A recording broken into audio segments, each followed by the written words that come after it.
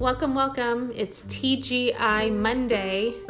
I swear, if I make one more mental or verbal office reference in everything that I say, I almost can't even help it. It's like word vomit. Don't you ever get like that, where you have a favorite show or movie that you like to watch, whether it's background noise, and you just know every line to every movie? People literally make fun of me because I can reference it and use examples for everyday life. My gym owner, he the other day had a bird that was flying around his gym for a few days, and it finally hit the fan and died. So when I came in the next day, he's like, yeah, that bird just hit the fan. I'm like, did you do a bird funeral for it and put it in a tissue box and do a recorder song outside and then light it on fire? Office reference.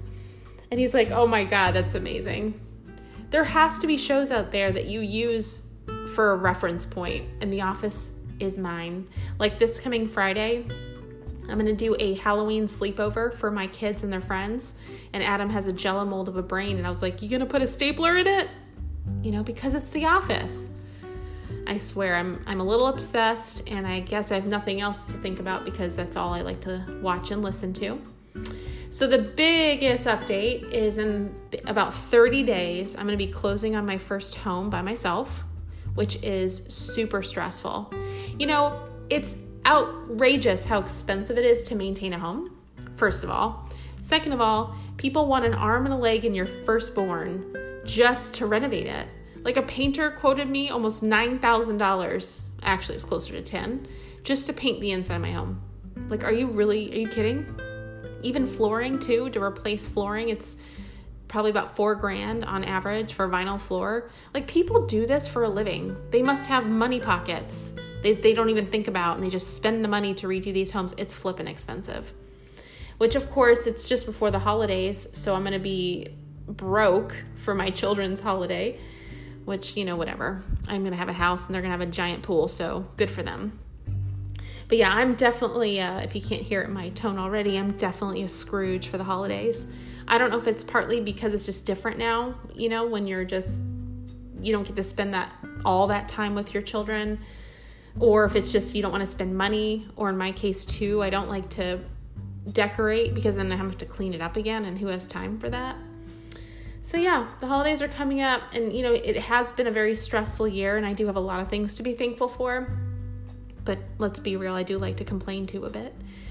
But I'm concerned, I'm stressed because it's a big life-changing moments, right? Finally moving out of the apartment, moving into a home, having to maintain this home, pay for it, get through the holidays with, family and friends, and with a big smile on my face. We all do that, right? Isn't the holidays some of the most stressful times of the year? It's never been just that jolly old, like, oh, okay, this is good time rolling. It's so stressful to take care of the old people and to clean up after and to chase children. I swear, through COVID, I should have taken stock in wine. Oh, speaking of wine, by the way, Cooper's Hawk has some of the best wine selections I've ever had.